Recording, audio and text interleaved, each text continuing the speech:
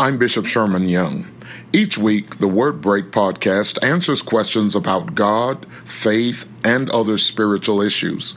Here is this week's message. As we're approaching this, we go to the book of Job in the Old Testament. There was a time when I would preach anything from this book that I knew that the hearers had some understanding of the background. That's because most of us grew up in church in those days.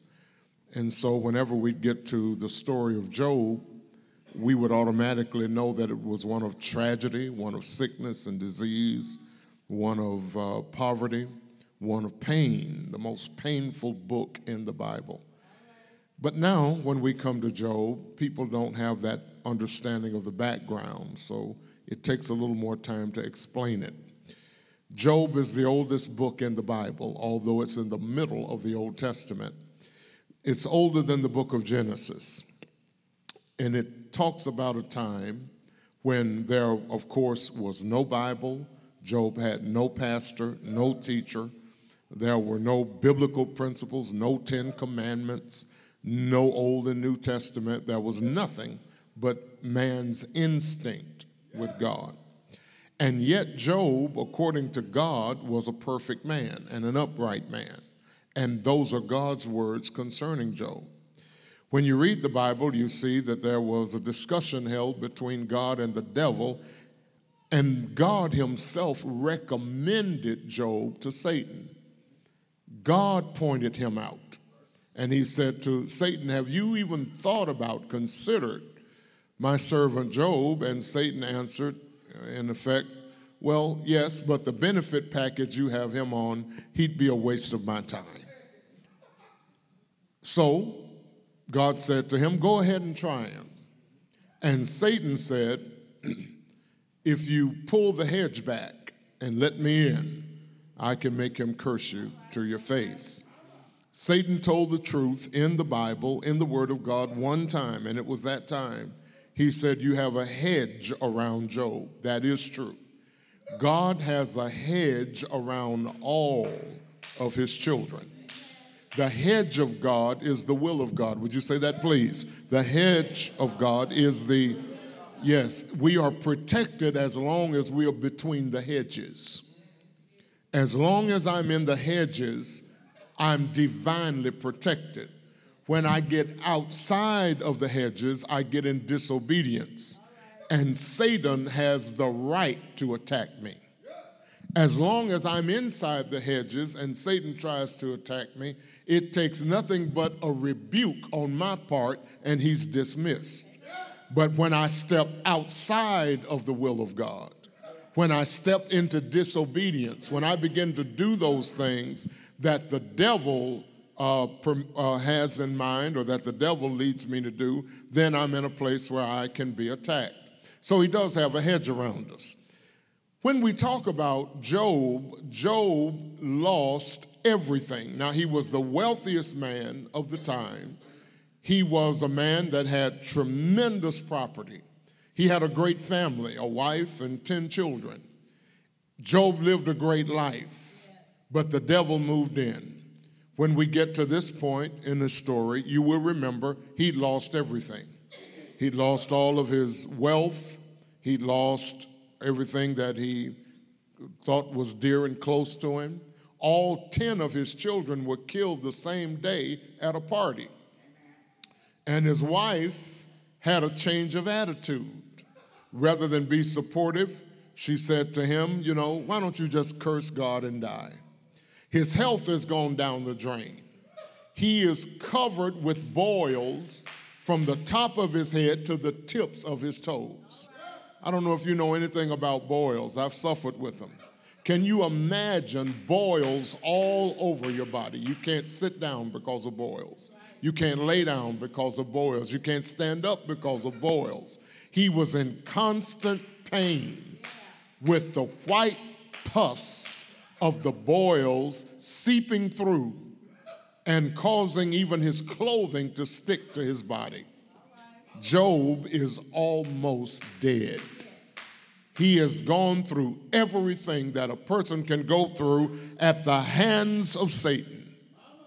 Now, we know from that background, from our understanding of Job, what Job went through in terms of God and Satan.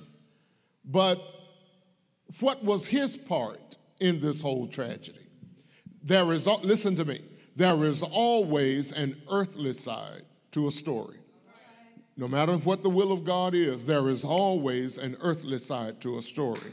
You say, well, my life fell apart. Where was God in that? But your life falling apart may be necessary in order for you to move to what God really has for you. Sometimes we get so attached with what we have until we don't want what God has offered. The Bible said when the Israelites were going en route to the promised land, they got to one spot that they just loved. And they came to Moses and said, we don't want to go to the promised land. The grass is nice here. All of our cattle have grass. The water is clean and pure. It's a level land. It's not hilly. It's not bad temperature. We'd rather settle here. And in life, we like to settle and not go after God's best. Well, in Job's case, what did he do? What mistake did he make that became the precursor to what happened to him in life? You said, well, Job didn't do anything. He was perfect and upright. Oh, he made a mistake. He made a mistake. You said, but Job was living the right kind of life before God. God said he's perfect. God said he's upright. God said, I trust him. But he did something wrong. It's in chapter 3 and verse 25. Chapter 3, verse 25 of the book of Job. If you have a Bible or an electronic device, you want to find Job 3:25. And in that one verse, we find out what he did wrong. Here's what he said. For the thing which I greatly feared has come upon me, and what I dreaded has happened to me. Job lived in fear of losing his enterprises, of losing his family, and of losing his health. He said, the thing that I greatly feared. Reach over, touch somebody, and tell them, don't live in fear. Now reach to the other side or in front of you or behind you if there's another person and say to them, listen, don't live in fear. What Job feared is what happened to him. You know why? Because fear and faith are the same thing. Fear is faith turned backwards. And both fear and faith have the same magnetism. Fear and faith operate the same way. There's not a person in this room that would disagree with me if I say that faith brings good things to us. Faith brings us to good things in life. Fear operates the same way. Faith is of God. Fear is of the devil. And because fear is of the devil, fear copies faith. You see, one of the things the devil does as a tool of deception, he duplicates or copies everything that God does. Remember when Moses went to Pharaoh to say, let my people go? Remember Moses threw his rod down? Anybody remember the story? And Moses' rod, when it hit the floor, turned to a what? Well, what did Pharaoh do? Did he run? Did he hide? Did he scream? Was he fascinated over the fact that God had that kind of power? He called in his magicians and said, throw your rods down, boys. And when they threw their rods down, they, with evil power, duplicated what God did. I wish I had a witness. The devil copies God. The devil does whatever God does. You have people that say, well, I speak in tongues. Guess what? The devil has people who speak in tongues. You say, well, we worship God here at Carver, and there are churches of Satan all over the world. The First Church of Satan, formerly in San Francisco, California, carried thousands of members that gathered every Saturday night and did the exact same type of worship service that we do here on Sunday morning. The devil copies God in order to deceive you into thinking that he's God. As a matter of fact, Jesus said in Matthew, in the last days, in these days, deceivers will wax worse and worse. Deception is worse and worse. So sure, you've got bishops and you've got preachers and you got pastors and you got teachers, but look at what the devil does. He had Jim Jones. He had David Koresh.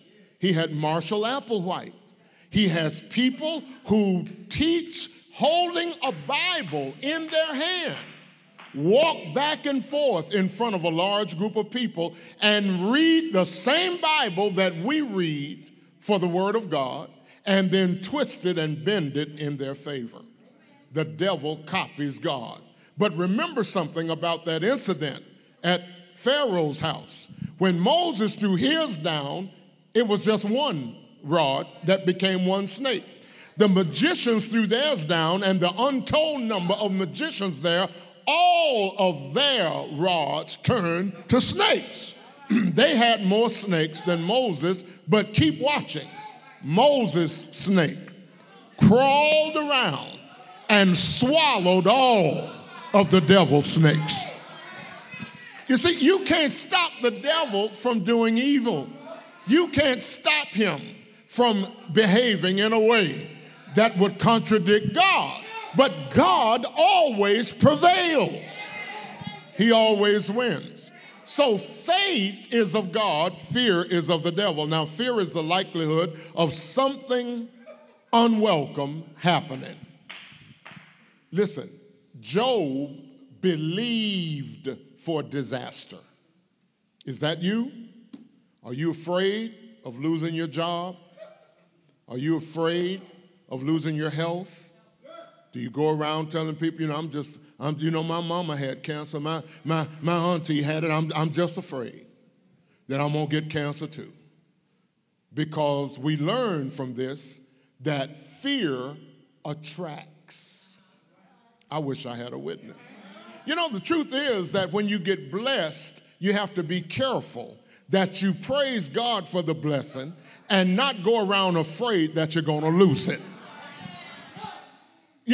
Blessings can cause stress because when you get shown enough blessed, you have the tendency to wonder, is this real?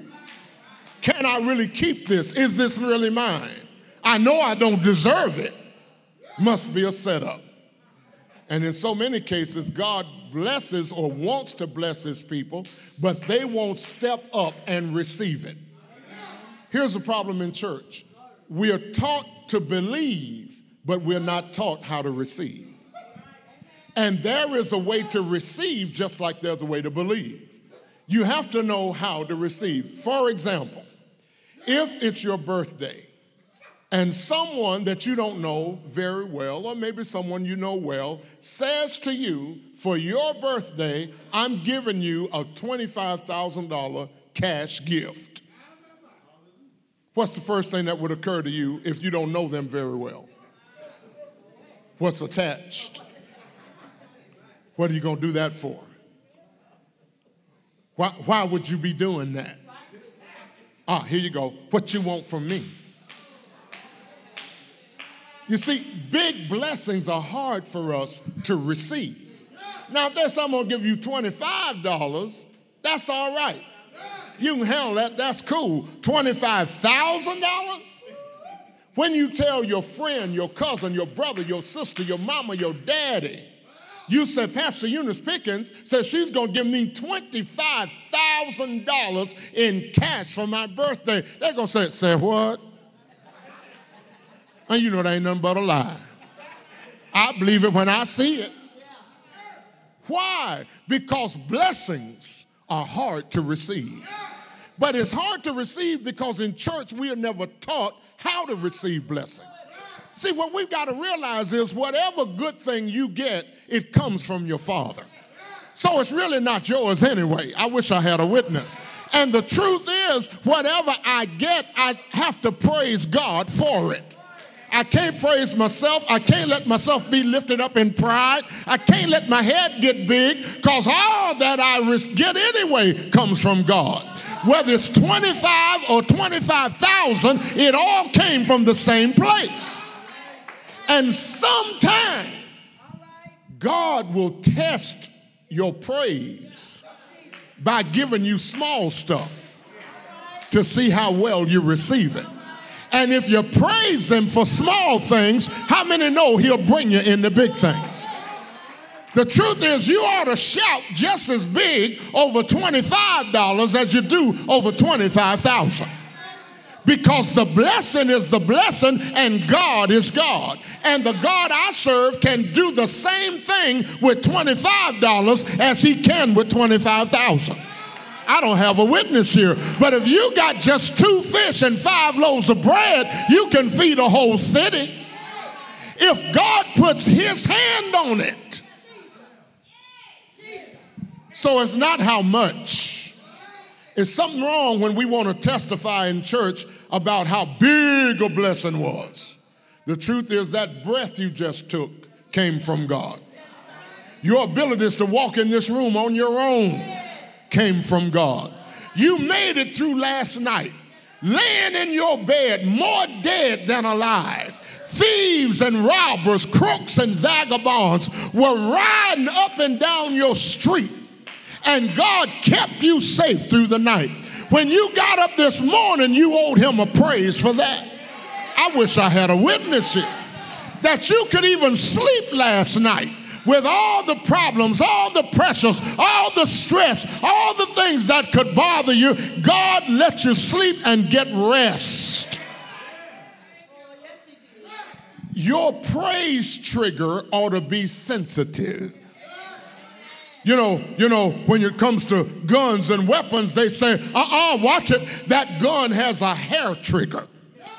That means it'll just go off at the touch of the trigger. That's the way your praise ought to be. When I walk in the house of God and somebody said, praise the Lord, I'm on fire right then. When I hear the choir sing or the music play or the drum hit, I'm on fire right then. You ain't got to work it up for me. Just say Jesus, and the party is on. I wish I had a witness. Now listen, Job was afraid.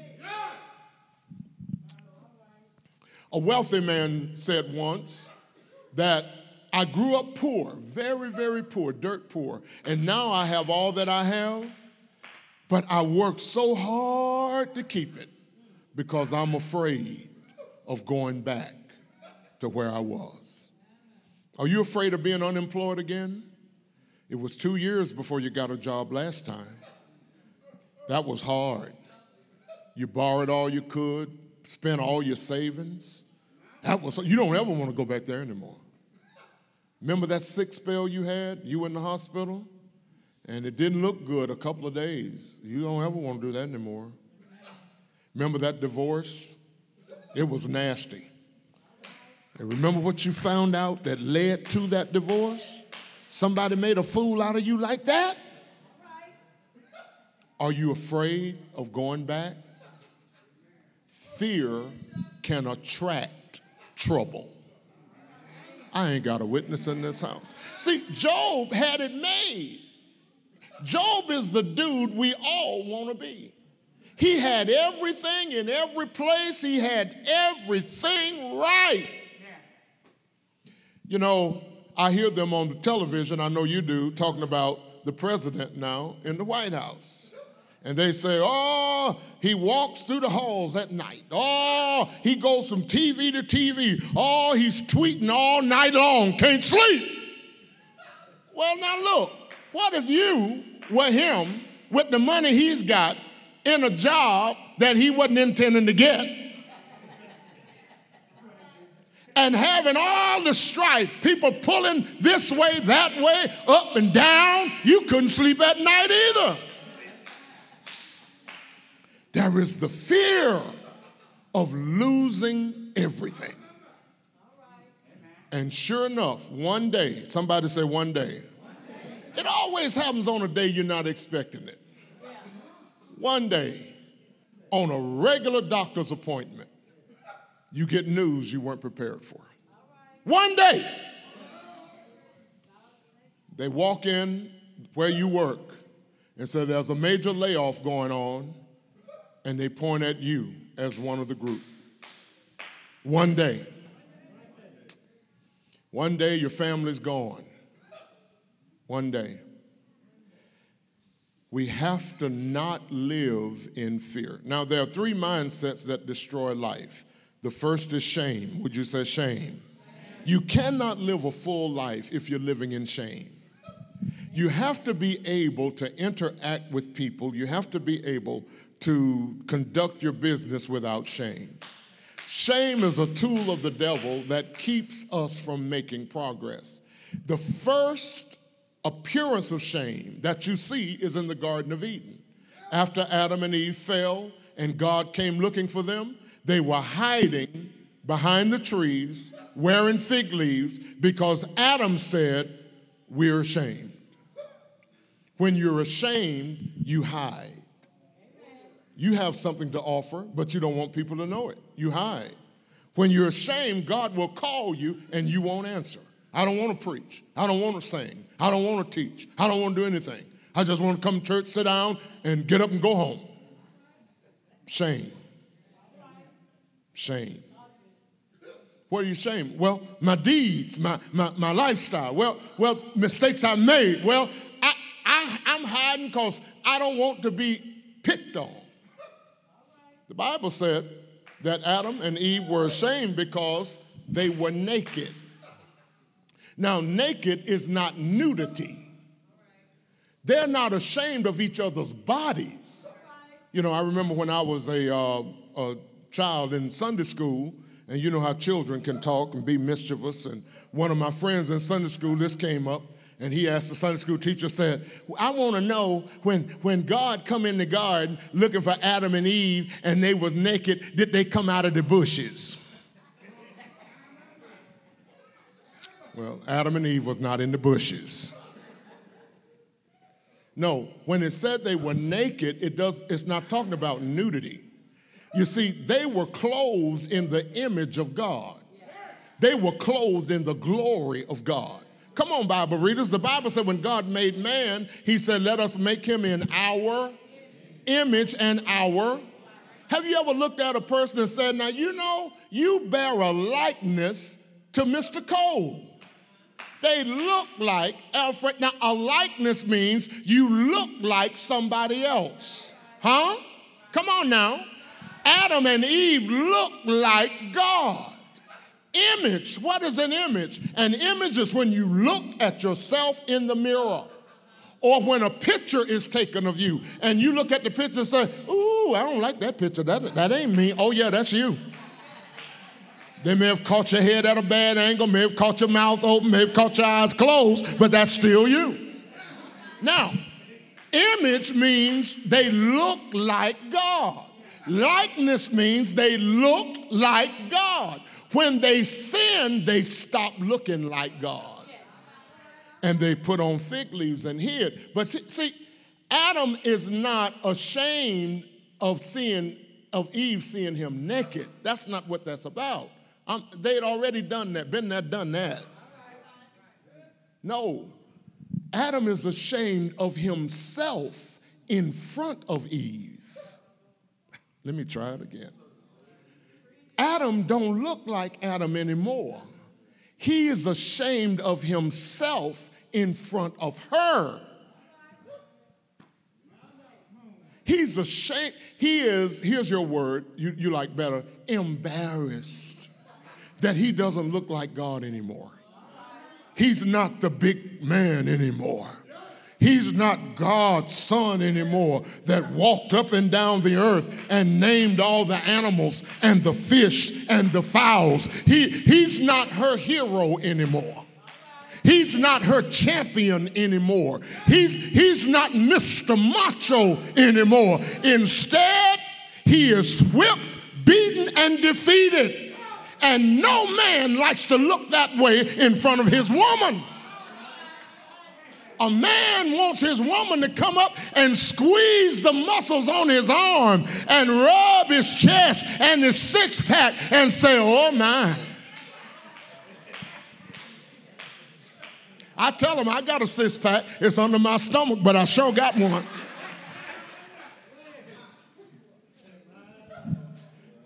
Say shame. You can't serve God in shame. I can't preach to you in shame. I have to approach the Word of God with the confidence, not that I can preach, but that God will use me to preach. It's not about me, it's about God. If I say anything, if I preach good, don't look at me, look at the God who sent me. Because if you leave here talking about how good I do, then I've totally missed my assignment. My assignment is not to draw you to praise me, it's to draw you in to praise God. When you leave church, you ought not be talking about how good the choir is, how good the preacher is. It ought to be how good God is. Because the choir sang about a good God. The pastor preached about a good God. Shame. Shame.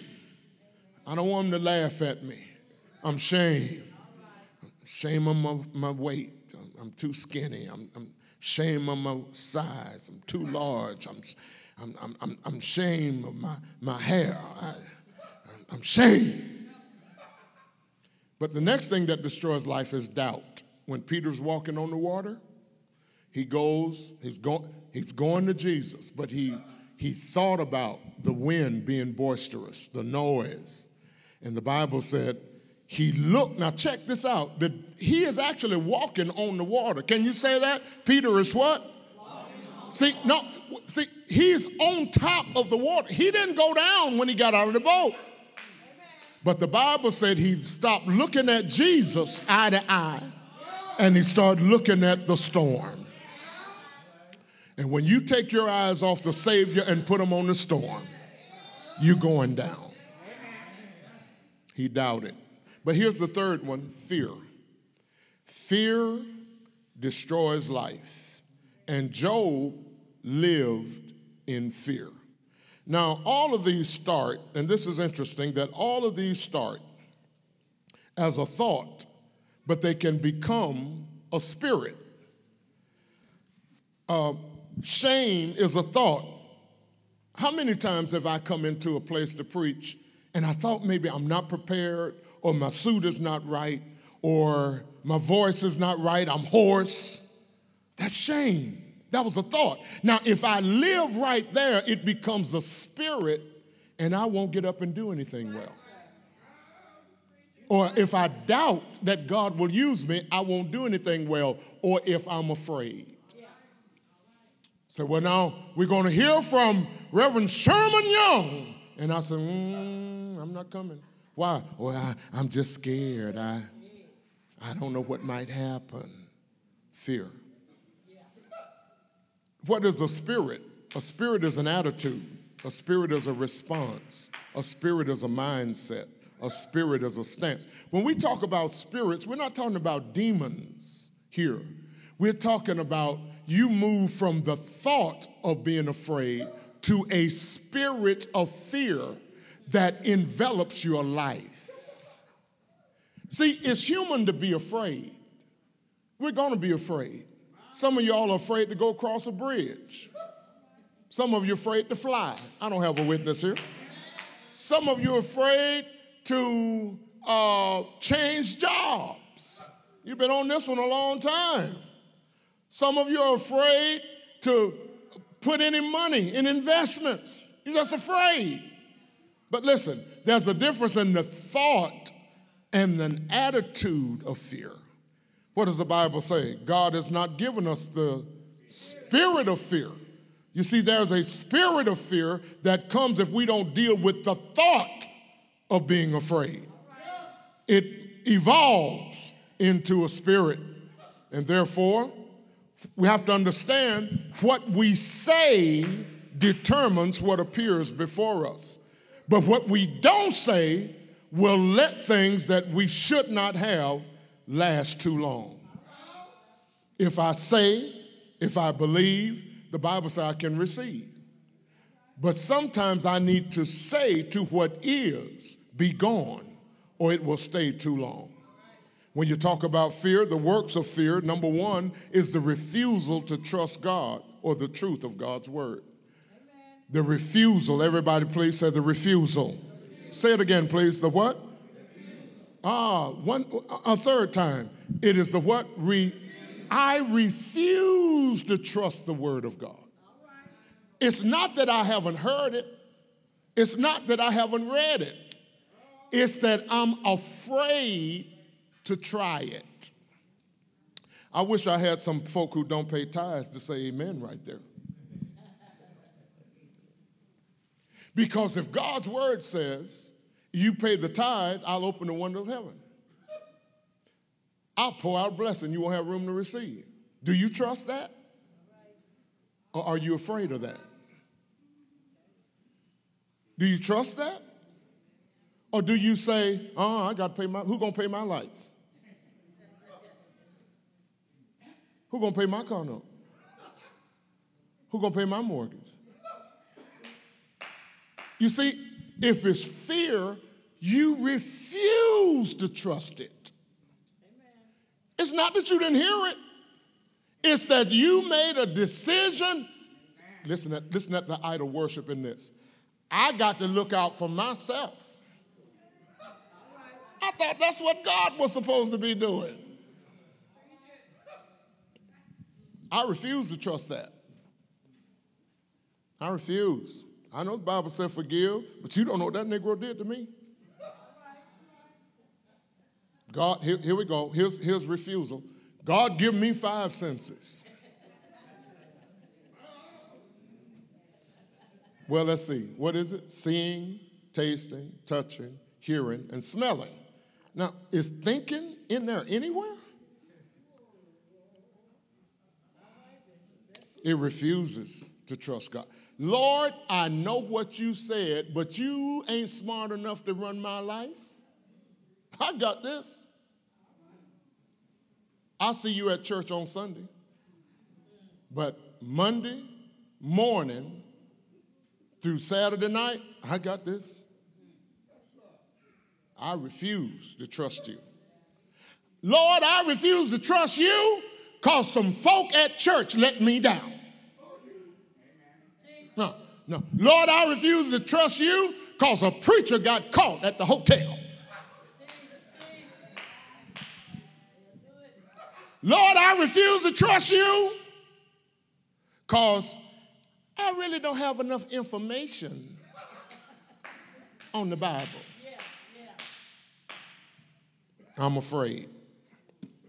But here's the other thing about fear. It recognizes the problem but doesn't see God. Fear sees the mess I'm in, but it doesn't see God as a solution to the mess. Fear says, God helps those who help themselves, which means I got to get out here and do it, and hopefully God will take a liking to me and show up. That's the work of fear. How do you destroy fear? I'm glad you asked. Listen, don't stay in fear because fear will kill you. Fear can cause problems in the physical body. Fear can cause, heart trouble. For all we know, Job got sick because of his fears. You have to destroy fear before it destroys you. I wish I had a witness. First of all, we got to study faith and develop it. We need to know as God's people what faith is, and then we need to develop that faith that we have. Can I say this to you? We all started at the same starting line. Not a person in this room had any more faith in the beginning of this journey than the other person. Jesus said if you have faith as a grain of mustard seed, you could say to a mountain, be moved, and it would move. And it doesn't take that much faith to be saved. In order to be saved, the Bible said, believe in your heart, confess with your mouth, and you shall be saved, right? When we started out on our Christian journey, we all had the same measure of faith. Nobody in this room had any more faith the night you were born again or the day you got saved than anybody else. The trouble is, some people don't develop their faith. And after 20 years or 10 years or 30 years, their faith is still the same size it was when they got saved that day. Other people studied faith, developed faith, strengthened their faith, matured in their faith. Don't get mad at them because they're doing well. Don't be jealous of them because they're doing well. They put the work in order to let their faith work for them. You got to study faith and develop it. The greatest power in the world is faith. And faith is not of man, it comes from God. And that's why if you've got 100 people accepting Jesus one night, God gives all 100 of them the same exact measure to get started. Well, next of all, you have to force your circumstances to shrink or stretch your faith. Job had problems, didn't he? Why do we have problems? Because our problems will either shrink our faith or stretch our faith. Are you still in the room? Did everybody leave? Your problems will either shrink your faith or stretch your faith. The problems that you have can increase your faith. Listen, challenges are for faith. Faith is for challenges. Why do I need faith? Because of my challenges. Why do I need challenges? To exercise my faith. I don't have a witness here. Remember a few minutes ago when I was talking about my biceps, triceps, my chest, and my six-pack? Remember when I was talking about that? Every person in this room got biceps, triceps, and muscles in all those places, right? What's the difference in one guy who's an athlete and another guy that just drinks a 12-pack a day and sits on the couch? They both got the same muscles, but what's the difference? No workout. What is a Christian workout? Challenges, trials, troubles, tribulations, situations, circumstances that you don't like, but you'll never grow without them. I wish I had some help here. Honey, all the singing and waving your hands and popping, jumping around in the sanctuary won't stretch your faith. You may know every song that every gospel artist ever wrote. When you're going down the road singing in your car with the radio on, you got it on Hallelujah FM and you know every song. But singing won't build your faith. I don't have a witness in this room. See, that's what we set ourselves up. We think we're so spiritual because we know 59 gospel songs. Then when trouble comes, we don't even know the prayer of faith. We don't even know how to respond to sickness or trouble or disaster. We think we are holy because we only listen to Hallelujah FM. No. You got to force. Everybody please say force. Say force. Let's try this. Repeat this after me. I force my sickness to serve the Lord. I force my financial problems to serve the Lord. I force my aches and pains to serve the Lord. I'm through. I don't stay home from church because my head is hurting. I bring my hurting head to the house of God. and I shout all the while my head is hurt. Because if the headache has decided to ride with me, it's going to have to praise God when I praise God. I don't stay away from home because I got money trouble. I bring my broke self right to the house of God. And while I'm broke, I shout and give him glory because I force my circumstances to say hallelujah anyhow. Can anybody say hallelujah anyhow? Don't you hate a person that only comes around you when you're doing well? But then when they hear you got problems, you don't hear from them? Matter of fact, the only time they come around you is so they can bum off of you. Or they want to go to lunch because they know you're going to pay for it. I don't have a witness. Don't you despise a person like that? Well, God is the same way. God don't want me hanging around him because my life is going good. He wants me to hang around him at all times. I will bless the Lord at all times. His praise shall continually be in my mouth.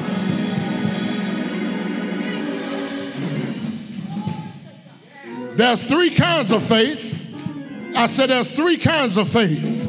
I said there's three kinds of faith. There is a yet faith. Remember what Job said while he was sick? Though he slay me, yet will I trust him. Now, he didn't say God would kill him, but he said if God decides to kill me, he's going to kill me trusting him. He's going to kill me praising him. He's going to kill me rejoicing in him. Is there anybody got a yet praise? Though he slay me, yet, though my bills are due, yet, all my bills are due. Baby need a new pair of shoes, yet, sometimes I'm up, sometimes I'm down, yet, they laid me off on the job last week, yet, the doctor says it's incurable, yet,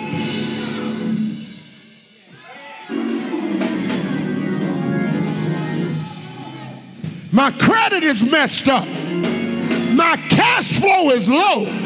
Yet I will trust in the Lord.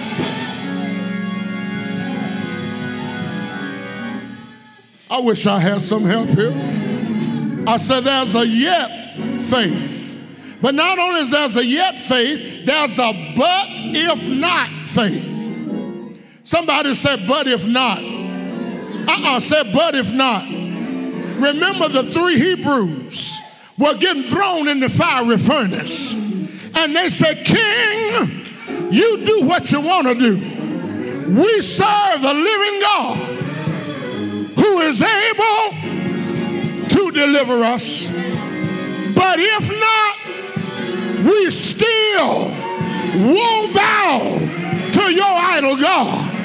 Yes, he's able, but if he don't show up before the grace period ends, but if he don't heal me before the day of the operation, but if I don't see my way out, I'm not going to change. My faith is sure in the living God.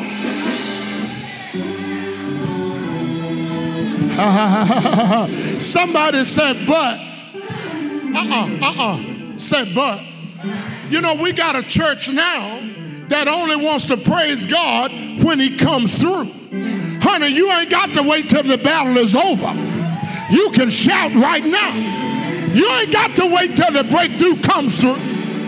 Your praise is a down payment on your deliverance.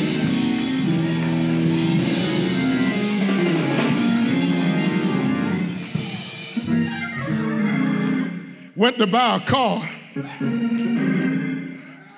Went to buy a car. Say, what you gonna trade in? I said, nothing. You paying cash? I said, oh no. So well, how you gonna get the car? I'm gonna give you a down payment. And you trust me for the rest. When you praise the Lord, that's a down payment. I don't know what tomorrow holds, but I done already put something down on it. I don't know when the breakthrough's gonna come through. Well, Bishop, how you know it's coming? Because I done put something down on it. I put a hallelujah down on it. I put a dance down on it. I put a hand clap down on it. I put a shout down on it.